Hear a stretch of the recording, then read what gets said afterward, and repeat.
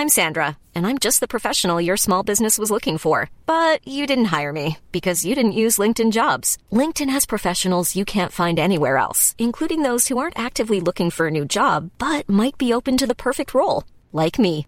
In a given month, over 70% of LinkedIn users don't visit other leading job sites. So if you're not looking on LinkedIn, you'll miss out on great candidates like Sandra. Start hiring professionals like a professional. Post your free job on linkedin.com/people today. There's never been a faster or easier way to start your weight loss journey than with PlushCare. PlushCare accepts most insurance plans and gives you online access to board-certified physicians who can prescribe FDA-approved weight loss medications like Wegovy and Zepbound for those who qualify. Take charge of your health and speak with a board-certified physician about a weight loss plan that's right for you. Get started today at plushcare.com/weight loss. That's plushcare.com/weight loss. plushcare.com/weight loss. Millions of people have lost weight with personalized plans from Noom. Like Evan, who can't stand salads and still lost 50 pounds. Salads generally for most people are the easy button, right? For me, that wasn't an option. I never really was a salad guy. That's just not who I am. But Noom worked for me. Get your personalized plan today at Noom.com. Real Noom user compensated to provide their story. In 4 weeks, the typical Noom user can expect to lose 1 to 2 pounds per week. Individual results may vary.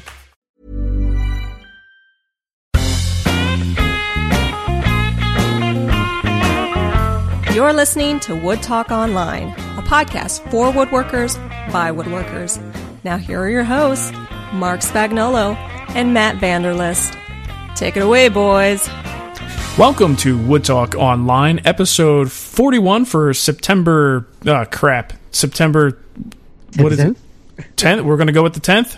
Oh wait, or is it? No, it'd be September 8th, isn't it? It will be September 8th because we are so professional.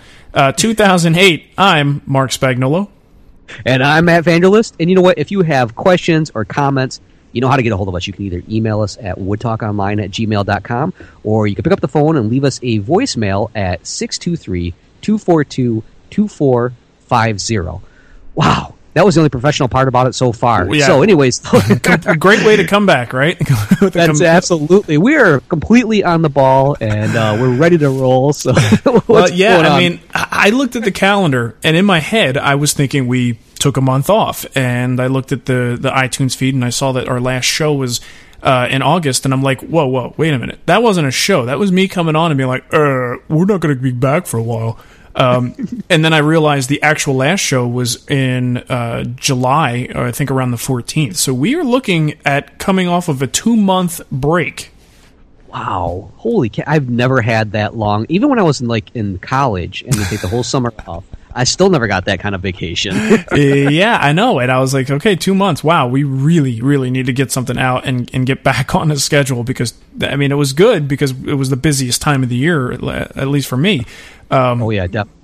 Yeah, so, I mean, we really needed to do it. But time to get back into it, time to get back on the saddle and ride that horse into the sunset. That's right. You know, the fall is just around the corner, and I think for a lot of us, well, of course, except for you garage woodworkers who are now probably starting to bundle everything up, getting ready for the cold season, a lot of us are starting to head to that point where the kids are back in school, so it's time to start making things. It's almost like shop classes re-energized. We're all set to go. So yeah, this is the fun part. Yes, exactly. I love this because it's like, oh, it's freezing out. I could shovel the driveway or I could go make a bench. Yeah, the transitional seasons are fantastic for woodworking. And in Arizona, we kind of have the reverse situation. Once the summer's over, that's when everybody starts to come out and the doors open and windows open. So I'm really looking forward to a break from the constant heat and can focus on just having some fun with the videos and building stuff, which brings us into status report. Project-wise, what's been going on and what have you done with the past 2 months?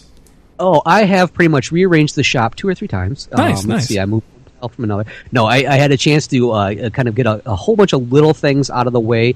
Really, I think in the past, the past couple of months, I've been spending more time on trying to focus in on some techniques and get things kind of situated, because it's, you know how once in a while there's like, you'll either have a tool that you've been looking at for a while, you bought it because you were just, I'm going to do so much with this thing, I've got so many ideas for it, and then it just sits there. Right. You're intimidated by it or whatever else. So I've been kind of doing that. I've been playing around with a few tools, one of them being a spoke shave, which I I already mentioned on the show I'm going to be building my daughter Madison a bedside table, and I want to play around with the legs. I want to do something other than just my usual traditional shaker style, just straight leg, which I love it, but I want to do something a little bit different. So sure, kind of get some compound angles in there. And I was working with my low angle spoke shave, and it turns out that I've got a ways to go because I've had this thing for a couple of years, and I was making a cut and I was pushing it away from me. I'm like, oh, it's a downside grain, and pushed, and apparently I didn't have it locked in place enough. The blade popped out. And for those of you who saw one of the last episodes where I had this big bandage on my thumb, that's what it was from. It took a nick right out of my thumb. And I'm like, oh my God! The family came running downstairs. What's wrong? I'm like, I'm getting blood all over the workbench. Oh man, wow. So, yeah, and the worst thing about it wasn't even the sharp edge that got me. It was the backside of the blade. And it must have been I just pushed so hard that thing just popped right out and just took a nice little nick right out of my thumb. So wow. Needless to say, put it down. I walked away, and luckily I didn't have to have stitches or anything, but I now have this great little blood mark on my thumb, so it's pretty nifty. That's funny. Every time I grab my Japanese chisels and I want to do sort of a very controlled paring cut with it, I hold it in my on top of my index finger, the inside of my index finger, and put my thumb on the top just to kind of guide it, and my right hand pushes forward. Well, I never learn that I will cut myself on the side of the chisel every time. So I get these they're not really bad cuts, they're just these little slices near the part of my finger where the finger bends. And of course, that's the most painful place to get one because you're constantly flexing it. But yeah, you know what? The sides of these tools and the backs of these blades are pretty damn sharp too. So and it's funny because it's always the same fingers or the same hand that always gets cut, because we have the one that supports and the one that pushes, and it's the one that supports that I'm sure probably by the end of my life, this thumb will probably be either a little bit shorter or skinnier than the other one. It'll just be a bone hanging out there. There won't be any skin left. Because I did something similar to that when I took that class last fall with Chris Schwartz, and it was funny because they just came by and they said something about, Matt, the way you're holding that chisel, just want to let you know, his assistant John had just cut himself a week before or something. And I'm like, oh, thanks for the warning. I'm all set here. And they literally no sooner walked away, probably 30 seconds later. Oh, son of a... Oh, man. Exactly what they said. That's terrible. So, yeah, but other than that, like I said, I've been trying to work on a few techniques and the usual sharpening, getting things ready. Cool. And just kind of getting some projects together. And I'm ready for the fall. I've got myself hibernated with a whole bunch of projects that I want to work on. And, yeah, I'm ready. So you got your fat stored up for the winter?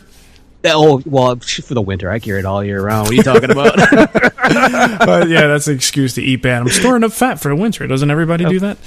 What's all these candy wrappers down here? Daddy's just getting energy. There you go. Yeah. Well, of course, I'm still doing the gadget station at this point, and it's we're really finally got over the hump, I think. Every project, I don't know, tell me if this is something that happens with you, especially a project that has some challenges in it that you haven't really worked out all the details yet. It's kind of like I'll cross that bridge when I get there.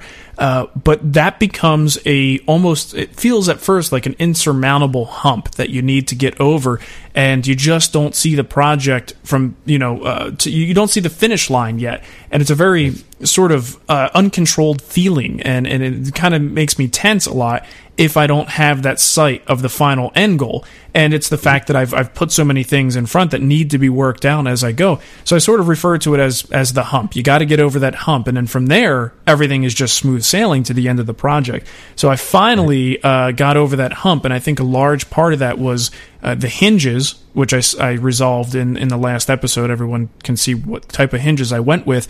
And also now, yesterday, I spent about 30 minutes just kind of with my head on the assembly table with my forehead down, just thinking, because I needed to visualize in my head how the back was going to work, because it's not a typical just do a groove all the way around and put a panel in there. This back is actually a functional part of the box. And thinking all that through, I just didn't want to make any mistakes. So it took way too much time to think about it. But I finally feel like I'm over the hump, and now I can just kind of proceed downhill, film it, get it done, and I'm hoping within the next 2 weeks we'll be seeing a completion. Nice. I know exactly what you're talking about with that hump because I hit it, and it's so funny because I'll do these things where I'm someplace and like, give me a pen. What do you need a pen for? I need a pen because I guess I got an idea. I know how I'm going to do this. I know it's going to make it go faster. Yeah. And then but by the time you get home and you actually look at it, you're like, no, that's not going to work. But yeah, there's that point where you're just like, if I can get past this, everything else is gravy. Yeah. So well, the thing is when you're at that point and you see the hill. And you got to wonder how different people respond to that sort of challenge. And some people are like, well, I can't do this or this because it's just going to take too long. Or I can't do that because it's beyond my skill level. Or you're just impatient and you want to just move on to the next part. And a lot of times I think a lot of folks really look at the end goal to get it finished. That's like the ultimate reward for doing all that work, is just getting that project done, even if that means getting it done a little bit at a stage where it's like a little bit less quality than it might have otherwise been if you took your time. So I think it's interesting to see how different people might handle that hump. Do you give into it, or do you say, yeah, I realize this is an uphill struggle right now, but I'm going to take my time because I want this to be absolutely perfect or as good as it possibly can be. Right. To some degree, I almost relate it as do I pocket hole that or do I mortise and tenon that? Mm-hmm. Both are excellent. Both work in certain situations. But there are times that I really don't want to spend all that extra time on a mortise and tenon, because if I've been working on this project for so long, I'm at that point that right now I don't give a rip about this project anymore. I just want to be done. So maybe I might choose the other one. But then I always think to myself, oh, is this going to be like one of those hangover things where like the next morning I'm like, man, I wish I had made that decision. Totally. So, well, and the thing is, for me, it's really psychological at this point, because my actual time with the project, the hours that I've been working on the project, is pretty minimal. But the hours that I've been talking about it and putting videos out about it and discussing it in the forum and in the comment section of the site makes me feel like I've been working on this project a lot longer than I actually have. So I've kind of got that working against me too. But you know what? I think we all go through it, so it's just kind of cool to recognize it and realize that that's just one of those things we're going to have to deal with.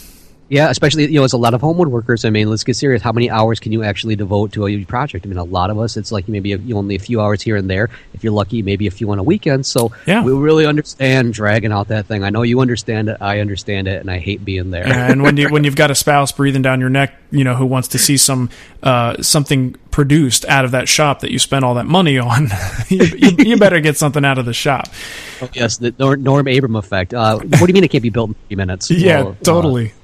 Well, let's see what's shaking around the web. You found two great blogs, and one of them is a video, and the other is a fantastic blog that I was aware of the first one. In fact, I think he's a part of the Wood Whisperer Network directory. We have him listed in there, but you put these links there. So why don't you tell me why you put them there and who these people are? Okay, well, the first one is Working Wood Blog, and this is Tom Fidgen, and this is just one of those. This caught my eye, and I can't remember. I think I either found it at the Wood Whisperer Network or I think I saw it on the Woodworking Magazine blog. But this guy just amazes me with some of these projects that he builds, because it sounds like he has kind of a smaller shop where he's doing a lot of hand tool work. And the guy has dreadlocks, so that really caught my feel. But he really builds some beautiful stuff, and the way that he describes these projects in his blog really kind of pulls you into it. And there's been times that I'm just like, I'll be reading it, and I'm suddenly like, you know what, I'm taking a half day off from work because I want to go home and start working on something, because they're just so amazing. And and a couple of the projects that he's followed through on that he's been working on, like right now, I think he has a walnut like console or something that he's building. I'm trying to bring up the site right now.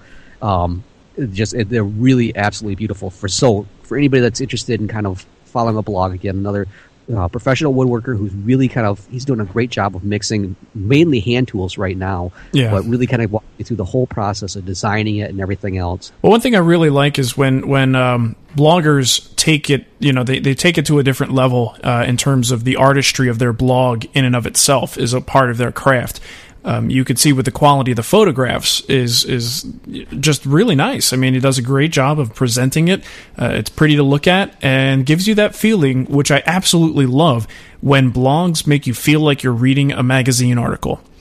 Right. Yeah, absolutely. And I think he does a tremendous job with the photography and different perspectives, and it's a pretty blog. I think he's doing a fantastic job. So highly recommend checking that out. I really like his thought process through it too. So it does pull you in there and really, like you said, well thought out. Faux show. Cool.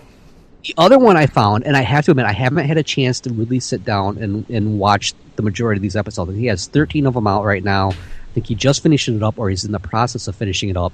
And it's the Luther cast, or the Luthier. It's basically, for those of you who have ever asked, are we going to do anything about like building instruments, building guitars, other stuff? This is a great one because he goes through, and I do believe, oh great, I lost the link to the site, at least on my computer here. But he's building I think it's a Fender guitar from a kit. And he's putting this whole thing together, and he goes right from the very beginning, I think like choosing the woods and everything else, right up to the finished product. So for those of you who want to watch somebody building an instrument, a guitar, definitely check this website out. We'll have the show notes, or the links in the show notes and everything, and it's available on iTunes also. Luther, Luthier cast. Definitely check it out. It's a really neat one, and I hope he's going to do more. It'd be really neat to see him maybe follow through on a couple other projects. Yeah, just to get, probably the same focus and everything as you're going through the same steps. But it's just neat watching something like this evolve. It's definitely. Really awesome. Yeah, he's got looks like his last episode was August 6th, and I went into iTunes and I didn't check, but the last time I did a search just for woodworking in iTunes, I didn't see it, but I think he's listed under the music category.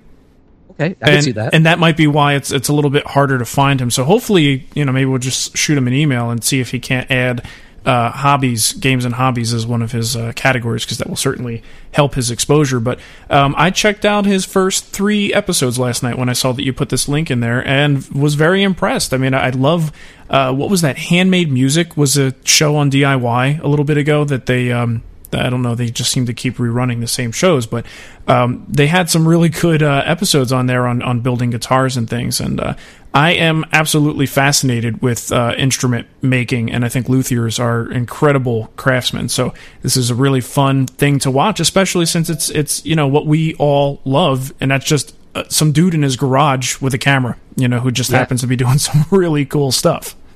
Right, I have a couple of friends that are like, "Hey, would you ever think about building a guitar?" I'd be like, "Hey, I would, but I think I'm tone deaf, so I wouldn't know if I built it bad or good." So. Yeah, exactly. Want me to do it? Yeah, if you don't play, you just got to have somebody who knows what a good guitar, what kind of tone sounds right. Otherwise, it's all just guesswork. I did put one thing in here that I found the other day. It looks like it was recently released. Is on Fine Woodworking's website. And let me see if I can bring it up real quick and see if it's still on the front page. It was yesterday. They've introduced I don't think I've seen this before, but it's basically a specific video player dedicated to a single project. And it's broken up into about 10 parts. It's building an upholstered chair. And the Flash player, is built into the page, and you just kind of rip through all the different episodes, and the summaries underneath change for eeach one, and it's really good. I watched it from beginning to end, and it's very thorough, going through the whole process. Pretty good for web content. I like it a lot. Nice. So definitely. We'll put that link there so that you guys can check it out. Sweet. I'll have to head over there and check it out right now and take a look at it. Fortunately, I let my Fine Woodworking online subscriptions lack, so maybe this will be a good reason to head over there, take a look at this. And, yeah, you know what, I didn't even think about that. Is it under their subscription system? It doesn't look like it, because I brought it up and I can see it right now, so I think we're okay with that for a freebie. But I definitely I need to take care of the rest of it, because I love reading the articles and the other things on there, because it helps me with content for the show. Yeah, totally. Yeah, actually, I just logged out and it's still showing up for me, so this is not something that is paid, which is cool. Sweet, yeah. All right, so news. Obviously, there was a big woodworking show recently that I was lucky enough to attend, IWF in Atlanta, and it looks like you've got some things listed here, different products that were there. We'll talk about those a little bit later, some of the things that I saw, but tell us what you found out here in terms of the Final Cut blade, because I'm kind of interested in that. I didn't get too deep into it because the last time we talked about it, but essentially it sounds like they've made one now for the table saw, because before I think it was pretty much the miter saw, right? Yeah, the miter saw, which makes a lot of sense because as you're making the cut, you want the end grains to be all set. So when you have your miters all set to go, you don't have to worry about it. But it looks like they made one for the table saw. So this is really going to be kind of interesting to see, who's going to pick it up, what people think about it. Because I think it was Glenn Huey wasn't he the one that mentioned it at Pop Woodworking that they had this out? And it's a really neat idea. Now, the basic idea, if you don't know what the Final Cut saw blade is they have a saw blade that has sandpaper. It's on both sides, if I remember right, or at least one side for sure. So as you make the cut and you're ripping it, you're cross-cutting it or whatever, it has sandpaper on it, so it's going to finish it for you. So essentially you're like knocking 2 steps out of the way at once. So it's a really neat idea, kind of a time saver, but the question is, what is it really going to do for you in the end? Is it going to slow you down? Is it really going to speed up your work? Can you change the sandpaper? Could you make one yourself? Right. Yeah.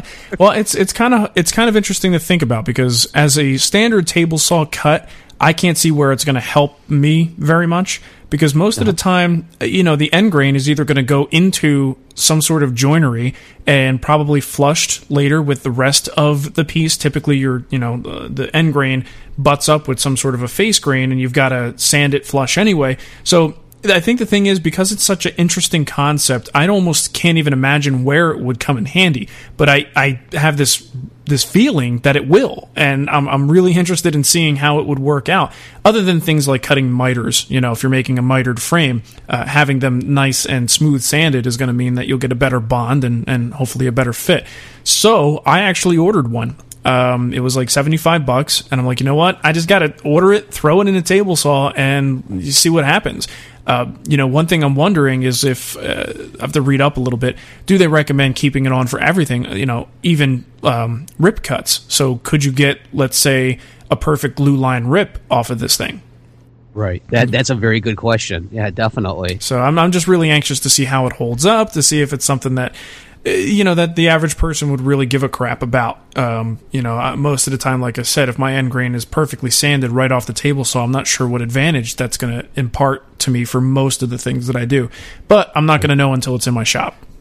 Right. And I'm over at the blog where I originally saw this with the Glenn Huey, and it mentions on here that one of the questions that came up was, could you just get the sanding discs themselves and put them on another manufacturer's saw blade? And according to this, it sounds like the manufacturer said, yes, you could. But, of course, they'd prefer that you put the two together because they were designed to work together. So, that's another, question there, because it does say that you can get replacements for the disc because obviously the sandpaper is going to wear out. And you're absolutely right. I'm wondering what the end result is with those cuts, so that'd be nice to find out about it, especially maybe if you ran it too fast. Could you burnish it too much to the point where the glue doesn't really want to stick? Although, I don't think we have to worry about that. I don't know. And I'm curious. I mean, if you do ripping a lot with it, how long is it going to last? And I know what did they say? There's a number that they put out how long the sandpaper will last in linear feet of like 5/8 inch plywood or something like that.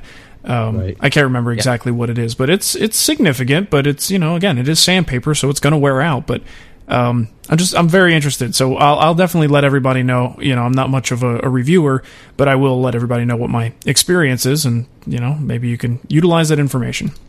Right, sweet. No, definitely. Let somebody else mess up. I mean, use it, and then we'll find out. Yeah, exactly. Let me screw up and tell you all about it. Right. All right. Go ahead. Oh, the other thing I was going to say was Mana. We're not the refrigerator, but the router bits apparently has a new interchangeable cutter system.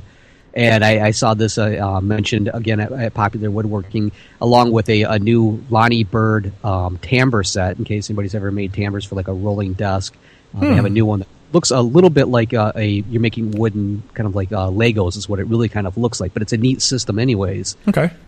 But the Amanda one, what's unique about this is it's an interchangeable cutter system. Now, this is nothing new. I think we've seen this before, where essentially you have the cutter profile itself, and you can take that off of. Essentially, what you get is like a base shape for the it has the shank and then the base cutter shape itself, and then you have a couple of hex nuts that lock the cutter into place. Mm-hmm. So it makes it just that much easier rather than having to worry about resharpening the whole blade. It almost sounds like the blade starts to go a little dull on you. Just simply undo the hex nut, pop the thing out, get a brand new one. And so it's kind of interesting to see if anybody's had experience with this, what they think about it. I'm a little I don't know. I guess there's that part of me that's kind of like, what if I don't tighten that hex nut down? Yeah, exactly. I've got weak wrists. I might not be able to tighten that enough. How long do they really last? I almost have that control thing where I like the idea of being able to sharpen it myself, even though I might not do it the right way. But at the same time, being able to get a fresh face on there might be something that's really neat to do. So yeah, it's definitely something interesting. Yeah, anytime I see like a bearing on like a rabbiting bit with different size bearings and things like that, I always get just nervous about it because it's like you get it right out of the box, and some people might take it for granted that is already tightened, and I'm like, maybe I'll just get a little hex key and try and tighten that myself just to make sure. It's a good idea to make sure that stuff is tight. But you're right, when that bit is spinning so fast, if the cutters themselves could, and even if it's a freak thing, could become dislodged. Like, it's a little bit scary, but I imagine the manufacturers thought about that, and when it's tightened down, and I'm sure it's very safe. Yeah, here's a great idea. When you start it up, just step away from the machine for a few minutes. Just put a steel shield or a suit of armor on before you turn it on, just in case. Right. Or an apprentice with a waiver form that says that you won't sue. Yeah, there you go. Nice. So what is this? You saw something about Steel City's lunchbox planer? Yeah, I guess Steel City is now introducing a spiral head lunchbox planer. Now, we are all familiar with spiral heads, or we probably have heard about them. I know we get a lot of questions here at the show about, I'm looking at a jointer and it has the spiral head or the traditional 4-cut blades. What one would you recommend? So now Steel City, I guess, is getting into the game with a spiral head lunchbox planer. And, of course, we all know one of the big benefits of these spiral head cutters is the fact that rather than having the full-length blade, we have these smaller interchangeable ones. So one dulls on you, one nicks or something, you just simply unplug the machine and you can adjust it, which is a huge benefit. It's awesome. Yeah, it is. But the one question is, is it really worth the extra cost? And I think a lot of people are one way or the other. As always, I'm a fence sitter, and it depends on how much money I have, whether I can afford to do it or not. But it's kind of a neat idea that they're bringing it. And from what it sounds like, I'm not so sure, but I don't think the price is that much different. Let's see here. I expect to pay about $750. The same planer with the regular straight knife cutter head. Excuse me, it's $440. So obviously there is a price difference. Yeah, it pretty much is. But again, maybe if you're working with a lot of like figured wood, this is another one that they say the spiral head cutters are excellent for. So it's another option out there for everybody. And it sounds to me again like one of those they're trying to bring more innovation for the home people with a smaller shop or something. So something neat. Of course, we always hear about how the Steel City guys are, just always breaking the rules. So right, yeah, it's pretty cool that they did it in a lunchbox style. Normally, you don't see that until you're up to your 15-inch system. So that's pretty cool. Right, definitely. Cool. So, and one other thing that I had to note, and I don't know how many people are familiar with this, is the RU RAS. In fact, I had to double check to make sure I was pronouncing that correctly. Are you? Yeah, are you pronouncing that correctly? I am, yes. So anyways, RU is a world-famous rasp maker. And I only know they're world-famous because they say that in all their literature. Well, yes. But they've been around for a long time. They're an Italian company, and the rasps they make are handmade. And it just the neat thing about it is these are like they're one of the best rasps that are out there. But the problem is the manufacturer ran into a labor dispute. Now, I'm not going to go into who was right or wrong or whatever, but the manufacturer went so far as to, you know what, you're going to have a dispute, forget it, we're shutting the place down. So they closed the whole thing down. The market now is like, there's none of them available. In fact, I think I saw something about somebody had saw a RU rasp on eBay selling for like almost like $600, $800 because they're that in demand.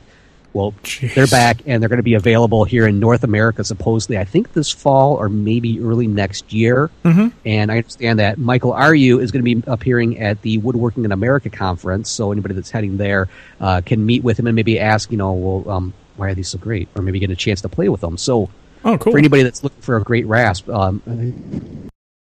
Okay, yeah. So Matt had a little... do you have some food in your mouth? Are you eating now? Is that what that problem is? You know what it was... Those ice chips. It's really hot here today. Must be it. So yeah, bottom line, good rasps. Cool that they're back in business. That's very neat. Yeah, absolutely. Yes, definitely. 100%. Okay, now we got our couple of hot deals here. If you don't mind, I'll take the first one. Go for it. Okay, this is from what is this? This is another Peachtree eDirect Dealy Whacker. 50% off router table starter package. I think I put this there. I think it's still active, too. I better check this. Sometimes I put these things in there weeks ahead of time. I'll put the link in. If it's not, I'll make the correction in the show notes. But 50% off router table starter package. Catalog price is at $239, and the eDirect special offer is for $119.99. So if you're looking to get a basic router table and you're building your own cabinet for it, that's a pretty good way to get started and not really break the bank. Yeah, absolutely. No, I had to write that down. I need a new one, to be honest with you.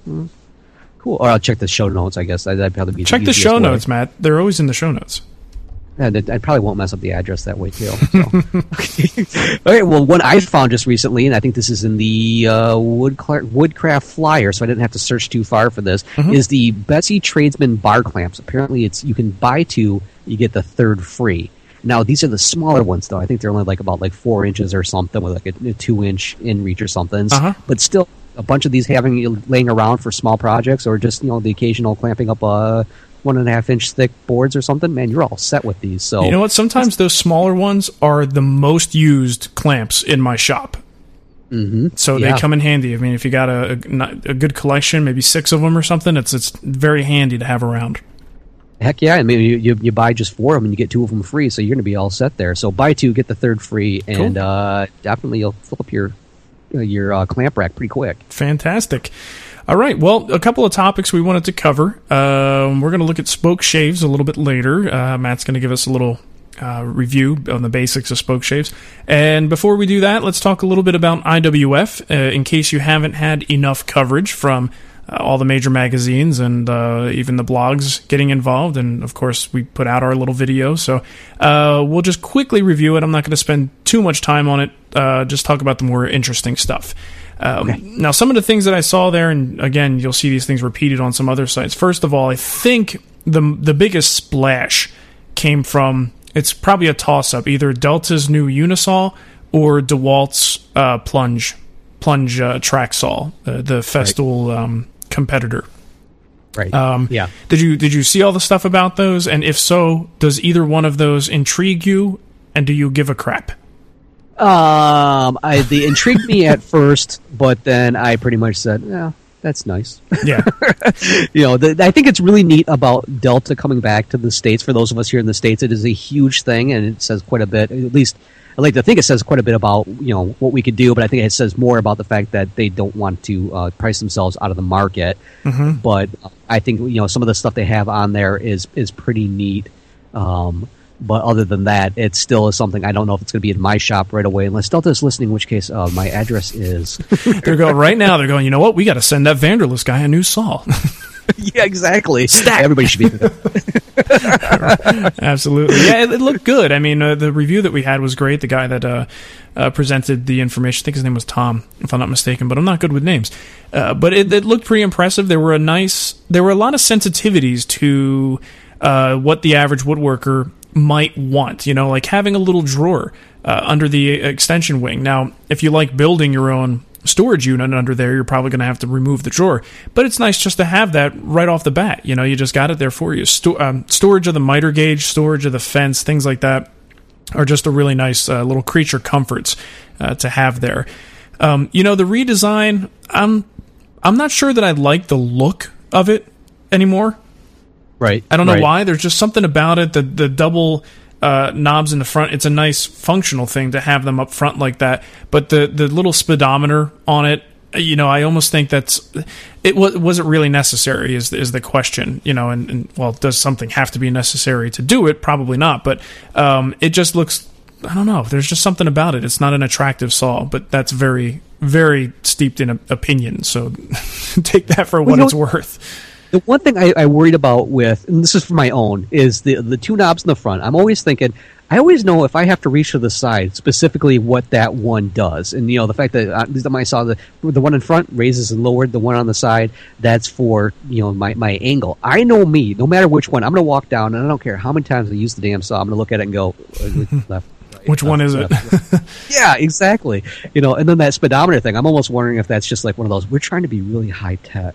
And we're going to show you all this stuff. Yeah, and that's kind of what it reminds me of. But then again, you look at something like Powermatic's new monster bandsaw that they have, And you see some of the same things on there. For instance, the brake on the bandsaw, it looks like something off of a hot rod car.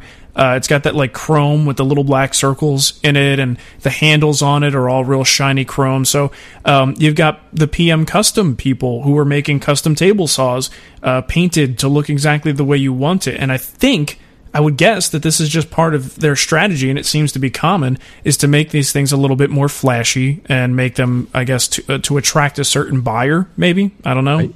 I don't think of... Or attract more buyers, because there's something like, remember back when Grandpa used to talk about woodworking? You had to make your own miter gauge holder. I mean, nowadays, I don't have to worry about that. Yeah, exactly. So I don't know. I mean, the bottom line is they're doing, who knows, maybe they ran out of new ideas and things to include, so they have to come up with things that are just not really necessary, but nice little creature comforts. But you know what? It's something different. Right. Yeah, definitely. And on top of it, my table saw will always look better than yours. So it's all that matters. There you go. Yeah. I thought that was pretty cool. The DeWalt track saw. I don't know. It's a little early to say anything about it. I get information from both sides. I know in our forum some people listed some advantages of the DeWalt system, and then of course I know some of the disadvantages and advantages of the Festool system as well. It's very interesting to me because it seems like they're pricing it a little bit more than the Festool system, and I'm just wondering how that's going to pan out in the long run. Oh, that's really kind of interesting. Because to me, that one thing with the DeWalt versus Festool thing, I think my biggest thing with that is just like one of those, wow, could you make a closer copy? And I know a lot of people are like, no, there's a big difference. I'm like, no. To me, just walking in there, I'm going to look side-by-side comparison. The only difference is the color. That's all I really see. And I know that they had mentioned a few other things about it that probably were pretty neat. But at the same time, I'm still kind of in that camp of, wow, could you copy it any closer? Yeah, I mean, it's definitely an interesting move, and clearly it was a good idea, and for years people have been trying to run circular saws up against straight edges to get a nice clean cut, but it's never been as good as we would like it to be. So now you got a situation where these saws run on tracks, they plunge down, they're so much more versatile than they ever were, and it becomes like a portable panel saw, and who the heck wouldn't want that if you're doing lots of plywood work? So great idea. The bottom line is the more brands there are that are doing this, the more companies that jump on board, it means the technology is good and that it will force the competition to be a little bit more fierce. That means prices are going to go down and hopefully new ideas, and it'll sort of force Festool to come up with the next great idea. Clearly they're the innovator in that category, so let's see what they can come up with next when there's someone breathing down their neck. Right. Should be interesting to watch it all pan out. Right. And I have to admit, I do like some of the safety things with it. I know myself, when I have done that with trying to clamp down a straight edge, I run into that problem all the time with my clamps are in the way, so then I got to do this, I got to balance it precariously on the edge, blah, blah, blah, blah, blah. And then the whole thing, a riving knife in the back to keep the cut from binding on me. I love that idea. That's one we've been needing something like that for a long time. Although I could just throw a shim back there as I'm cutting, but still, yeah, it's nice to have it. Just a retractable riving knife system like that is really good. Interestingly enough, from what I read, that the DeWalt one is actually spring loaded. On the Festool, it goes down with the saw, and if something's blocking it from going down, it won't go. But the DeWalt is spring loaded so that it actually doesn't completely go all the way down unless it has a path in which to do that, which is kind of interesting. I'm wondering what advantage that imparts. Maybe if you're plunging and you want to be like super duper accurate on where you're plunging, no, that doesn't make sense because the riving knife is going to follow the opening. I don't know. I'm talking about something I don't know enough information about, but it's spring loaded on a DeWalt. Yeah, maybe like when you're making curves or something, like you're going to bend the plywood. Maybe it's something like that. No, still the other one would do. I don't know. Okay, I just don't know, Matt. Yeah, send your feedback in. Yeah, let us know, because someone else, I'm sure, does know. But either way, it'll be interesting to watch that happen, and it's neat. It definitely was all the buzz at the show, that's for sure. It was definitely in the chat room too. Oh, look, it's DeWalt. It was actually kind of funny when I went up there. I don't know, maybe I shouldn't tell the story, but I got a kick out of it. I tweeted about it because it was hilarious. But we went up there and wanted to film, and it was like the last day of the show, so I'm sure all the guys who were there, they're really there to highlight that tool, weren't there. So this young dude was there, seemed like a cool guy. I walked up to him and said, do you mind if we film you doing a quick demo of the track saw? And he had to go ask someone for permission, and brought this nice girl over, and she proceeded to ask me for my demographics information on our show. And I'm like, I didn't bring my media kit with me. It was like one of those moments that completely caught me off guard. And I'm trying to remember exactly what our numbers are. And I think it was just she may have been a little caught off guard. And having never heard of the Wood Whisperer, was just trying to figure out, making a split-second decision, should I let this person film it, and what is he going to do with the content once he has it? And I said, this is not an opinion piece. I just want to show it on our show. I mean, if you don't want the exposure, you don't have to have it. And fortunately, and it was just a stroke of luck, that the guy that was standing next to me happened to know who we were and was a fan of the show. And he just leaned, and he leans in and he looks at the girl and he goes, "You should probably let them film. They've got a pretty big show." I'm like, well, okay, I mean, pretty big, and on whose scale, but right. Either way, it was really funny. I mean, obviously, it felt good, and she laughed and said, "All right, it's fine." And I'm like, "Geez, thanks." I'm like, you know what, dude? And I've had contact with him since then, and I was just like, "You're a lifesaver," because that was just one of the most stressful, awkward moments I have ever had. Meanwhile, I am sponsored by Festool, so if they do know who I am, perhaps they're a little bit skeptical about having me film stuff in their booth. But I'm certainly capable of providing an objective opinion about something. But this was just to promote it and show people a new tool. I would have been sort of would have dropped the ball if I didn't get some footage of that thing. So. That would have been great, man. Did you walk up there with a Festool shirt on? Maybe that's what really threw her off. Oh, you know what? On my off day, I did not. But my name tag still said Festool on it. Okay. So I don't know. I don't think she even saw that. But, bottom line, it was great that dude was there, because that was pretty satisfying. I have the same problem when I go to a woodcraft store and I go, "Do you know who I am?" And they go, "No." Nope. Right. Yeah, you're a customer. You're a customer. What are you buying, and where is your credit card? Yeah, here's my American Express. Does that help now? Yeah, we're just legends in our own minds. That's all. That's pretty much it, too. So, other things at IWF that were awesome. Well, first of all, attendance was relatively low. From what I understand, it was significantly lower, and a certain number, I think I heard someone say something like 60 vendors decided to eat the cost of the deposit and not show up. Really? Holy, I did not hear that. Oh, my God. That's what I heard. That's the rumor that I heard. Wow. So I was like, okay, that's pretty crazy. And I know compared to the day-to-day profile of how the show goes over the course of the 4 days, compared to how it was in Vegas, this actually was less intense. Especially on the days that I was working at the Festool booth, I was like, wow, this is like nothing compared to what we dealt with in Vegas. And Vegas is the smaller show. Oh, wow, that's insane. Because I mean, they really hyped up about how huge Atlanta was going to be. I mean, that was just. As soon as Vegas ended last year, I received an email from a contact at Highland Woodworking. He's like, well, "You know what? You didn't miss much. Wait till Atlanta. Atlanta's going to be huge." And I'm same thing. That's the same thing I heard. Yeah, and I think it's just bad economy and all that garbage. Sure. So let's see. What else did I see? The other thing that I was really stoked about. In fact, the only thing that I came home with was I didn't come home with it. I ordered it from, what is it, Bloom Tool Company, that makes the wooden hand planes and little block planes with that very unique and different frog and blade design. Are you familiar with them at all? I saw your video thing. In fact, I was watching it at work. I was supposed to be screening stuff, but I said, "Hey, Mark," so I watched that instead. You were screening videos. Yes, that's exactly what it was. I had the button ready to go in case the boss walked in. But I was watching that. I was blown away. That is a really neat system. In fact, I was really teetering on the idea of ordering one myself, because I love that innovative system. That's really, really neat. Yeah. I was very intrigued. I love the fact that this Gary Bloom, the owner, is just standing there showing off his tools in a sea of giant power tools. is this guy showing off his workbench and his plane system, was really fantastic. So I'm like, first of all, I just got to support this guy, and second of all, I want one of those. So I ordered one on the spot. Hasn't come yet, but I will certainly let people know what I think of it when I get it. But I'm pretty excited about it. It was very, very cool. Yeah, it definitely look good. That's almost like having John Economaki with his, the Wood Pro, and having that right next to the Capex. You can get one of those, or you can get one of these. Yeah. You know what? That regretfully is the one.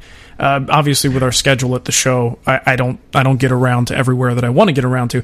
But I didn't get over there. I was really disappointed. I wanted to go see Bridge City and check out, what is it? Is it the Joint Maker Pro? Is that the name of that? That's it. That's the yeah. Okay, yeah. And I didn't get a chance to get over there. I was so disappointed. But that's life. Yeah, I had a chance to play with it in Chicago when I was at a tool demo for Lee Nielsen, and that was like one of those, oh, this is really nice. How can I get this out of here? But I don't know if I'm going to get one. I'm still not ready to put the money out for it. Yeah, it's definitely it's an interesting, another thing we could probably debate about for another 15 minutes if we wanted to. Right. Hey, you had on here on the list, you're talking about General. Now, you had the chance to see that adjustable bandsaw, right? The one that from 93.5. What did you think about that? At first, I was just like, well, this is awesome, just because it's very cool. Installing riser blocks sucks, and if you ever decide that you don't need that extra capacity so that you can go with smaller blades and perhaps have a slightly more stable running blade, switching it back to a regular system is a real pain in the butt. So I thought the adjustability was really, really cool. And then I thought about what it would be like to have that in my shop, and I realized that would be totally useless to me. Okay, yeah. I mean, you the bandsaw blade size, you buy the blades you need, you stock up on them, or you have a couple extra, whatever. Changing the blade height, especially if it's a well-built saw, isn't going to do much for you. You need all the capacity when you need it, and when you don't need it, you lower the guard. And if it's a well-built saw that runs true, just because you're not using that extra capacity shouldn't mean you're going to get a less quality cut than you might otherwise get. That's why the blade guard and the guide's lower. So right. I retracted my thoughts on it and said, you know what? I was wrong. That's really not that cool. I mean, it's neat that someone thought of something different, and I certainly give them points for that. But at least in my shop, I just can't think of a darn thing that I would do with that.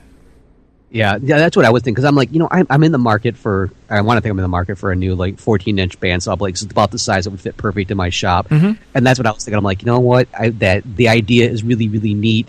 But then there's that part of me that's like, but I think if I did anything, I'd probably just go with one where I could get just the riser block if I really needed to do it, because I don't know how often I'm going to be doing resawing of material that big. So, yeah. It'd be neat to have that ability, but I don't know if it's something I want right now. I'll let somebody else get it. Think about it. Yeah. Let me tell you what, the Jet one, I don't know if it's out yet or if it's coming out soon. We got a little demo of that from Chris over there at Jet, and it was very impressive. Their new 14-inch bandsaw has really good capacity, very powerful, and instead of I hate the design of those shaft with the spring ball guide system that you raise and lower the guides manually. The rack and pinion, turn the handle, whole deal, that's really the way to go. And this new 14-inch has that instead of the more traditional system. And they had a little apparatus there to cut veneer. And he cut a piece of hard maple veneer, normal thickness that you would expect for home sawn veneer. And no special blade, just a regular 3-tooth per inch, whatever off-the-shelf blade. And it was about 13 inches in width. And this thing cut it no problem. Clean and smooth all the way across. I was like, that is good. That's really good for a 14-inch saw like that. So if that's out, I would definitely consider that if you're in the market. Yeah, I'm going to write that one down, take a look at it then. Sweet. Definitely, yeah. Cool. All right. That pretty much finishes off most of the stuff I wanted to talk about for IWF. So, one of my favorite things was when Nicole was walking around with the laptop and saying hi to the folks over at work and stuff. My favorite moment has to be when she was across from Norm Abram and our Canadian friend came up and said, "Hey, who's that guy that they're talking to, eh?" And she was like, "It's Norm Abram." Who? And let me tell you, the comments that flew in the chat room, I think there was a couple people that were from Canada that were listening, and they're like, he is not one of our citizens. Wow, that's funny. Well, I guess that kind of makes sense, right? I mean, if they don't get him, Yeah, if they don't have PBS and they don't get him on TV, they just might have never had exposure to his normness. Yes, it was definitely, that was one of the most interesting. In fact, I was dying laughing for like a good 10, 15 minutes after that. I still couldn't believe it. But That's still, awesome. I guess it makes sense. That's very, very funny. So I guess we're running a little long here. Do you want to jump into the spoke shave thing? Because I'll tell you, I've been doing some work lately where I'm like, you know what? A spoke shave would have been a lot easier, but I just don't have a decent quality spoke shave. So I need to learn a little more about them, and hopefully you can help me out with that. Well, yeah, we can give it a shot. I don't know how much I'm going to help you out because I'm still learning myself, but I want to get a little bit more into these because really there's two different basic styles. And right now, this whole thing with Madison's bedside table that I'm working on, I want to use it because I've been using my rasp and everything, and it leaves a nice surface, but at the same time, I've got to come back and touch it up and everything else. And there's just something about being able to kind of clean up a lot of this with the spoke shave. So we either have like the old-fashioned low-angle spoke shave, which works really great, but one problem with it is if you're not holding it just the right way and getting the angle on it, these babies will dive deep into your project and just chunks. So right now I'm using a Veritas low-angle spoke shave, and the nice thing about it has this really neat fence on it that essentially it doesn't eliminate that, but it can really help you to dial it in so it kind of keeps it in check. The other version, of course, is the standard spoke shave, which I think the blade's like 45 degrees, basically. Okay. And you can dial these in. Most of them now have the depth adjuster on it, and then it comes in either the round bottom, which is great for when you're working with really tight curves. You can get in there and clean those up really, really nice, or the flat bottom. Now, for the majority of us, that flat bottom works really, really great. As long as you don't have a tight curve, kind of have just a simple flowing concave or even convex to some degree, depends on how much it's flowing. Mm-hmm. You can use those on there, and again, you can dial them in and get really great results. So I think what's going to happen is, one thing I wanted to mention is that I'm definitely going to be playing with more of these as it kind of goes on. I'm trying to find more information where I can really, because the more I look out there, there's not a lot of information out there about spoke shaves. It's really kind of almost a tight-lipped thing. It's either you use one or you don't, and I don't see a lot of classes or anything else on it. So we're going to play with it a little bit, but you can really, it's a great tool for cleaning up edges that normally you probably would your sanding or use your rasp or files. I think a lot of us would probably go to the sanding because it's really easy to kind of make like a contoured sanding block to get in there and just sand away. Sure, yeah. But if you don't want to eat all that sawdust, these spoke shaves, you can really, clean up an edge really, really quick. And on top of it, you can also use it on just standard flat, material and just like clean up an edge and everything. You're just gonna, play with it a little bit, and you can get some great results from it. Cool. Just make sure you got it tightened down, otherwise you get a nice little nick in your thumb like I have right now. Which is no fun for anybody. Right. So, that was just a little blurb thingy. Maybe I think as we'll go on, we'll talk about Matt's lessons in spoke shave. Well, you know what? We can try to go in more depth later, because I think as a lot of us are really, like I say, we... as hobbyists, a lot of times we come in from the wrong direction. We come in with power tools on the brain and then backtrack and learn how to use the hand tools, and that's just the reality. So a lot of us are going through that transition, trying to become more advanced woodworkers, but actually going back to the more basic tools to do that. So I think it would be a great service for us to provide and try to get some information on some of these tools, especially the ones like if you haven't found much information out there as a web savvy person, chances are no one else can find any decent information, so let's create it. Right, that works for me. Yeah, so it's time to definitely break it out and play with it, and that's what I'm doing. My family's getting tired of it. So you're going to start bleeding again. I'm not bleeding again. I've got a Band-Aid on. Just wear just giant work gloves or something so you can protect your hands. There you go.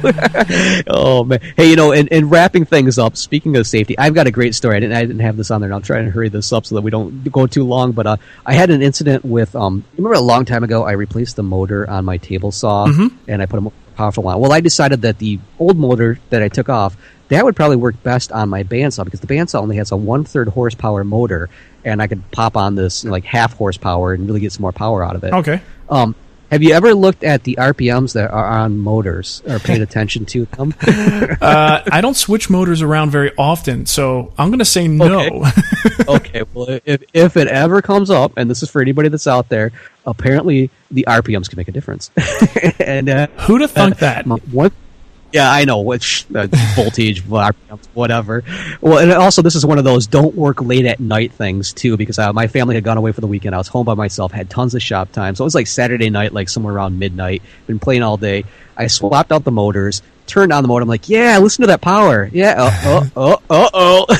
and I stepped away just in time as the blade flew off the wheels, and you just hear that horrible grinding sound. So I pulled the plug, turned the whole thing off, and that's when I noticed the original motor was like 1,740 RPMs, and the new one was like 3,400 and some odd RPMs. It spun so hard, it literally lifted the polyurethane tires off the wheels and just blew the whole thing apart. So wow. Yeah, so lesson learned. Nice job. Good example you're setting. Thank you. I should have caught that one on film because you would have heard me scream like a little girl. It scared the hell out of me. That is just terrific. Hey, you know what? I wanted to mention before we go that we are not getting any voicemails, and I think part of that is because we haven't put out any shows. So that's why we don't have any here waiting for us. So if you have any questions and really comments, at this point, just add to the conversation is very cool for us. And as you know, we play them at the end of the show, or if it's something we have to address, we'll play them in the middle of the show. But definitely give us a call. And if you know what, we're gonna let one of Tom's tips, Tom from Tom'sWorkbench.com, have him take us out. But before we do that, you want to give us the contact information, let them know how they can get in touch with us, send us a question, send us some free stuff. Free feedback? Feedback. Free stuff. Free stuff. Contact us if you want to send free stuff. I'll give you my address willingly. So the email to send us at is woodtalkonline@gmail.com. And you can pick up the phone and leave us a voicemail. We love voicemails. We love hearing from everybody. 623-242-2450. Sweet. Fan-freaking-tastic. All right, let's let Tom's soothing melody of his voice take us out, and we will see you guys very soon. Definitely. Take care, everybody. Adios. Hello, everyone. It's Tom Iovino from Tom's Workbench, and it's time for another one of Tom's Tips. Have you ever walked into your shop after a couple of intensive woodworking sessions and found it, well, in a state of chaos? Clamps, tools, and other chunks of woodworking stuff piled on benches and a real mess. Instead of dreading the inevitable hours-long cleanup, try my patented 5-a-visit plan. Basically, every time you go into the shop, make it a point to put 5 things away. This way, the tidying process is broken into manageable segments, not an energy-sapping marathon cleaning session. Of course, if you routinely keep your bench so clean a surgeon can operate on it, remember my motto: a clean bench is the sign of a sick mind. If you want to discover more clever, useful, or even somewhat coherent tips, check out my blog at tomsworkbench.com, or visit any of the other great blogs that belong to the Wood Whisperer Network at twwnetwork.com. Even when we're on a budget, we still deserve nice things. Quince is a place to scoop up stunning high-end goods for 50 to 80% less than similar brands. They have buttery soft cashmere sweaters starting at $50, luxurious Italian leather bags, and so much more. Plus, Quince only works with factories that use safe, ethical, and responsible manufacturing. Get the high-end goods you'll love without the high price tag with Quince. Go to quince.com/style for free shipping and 365-day returns.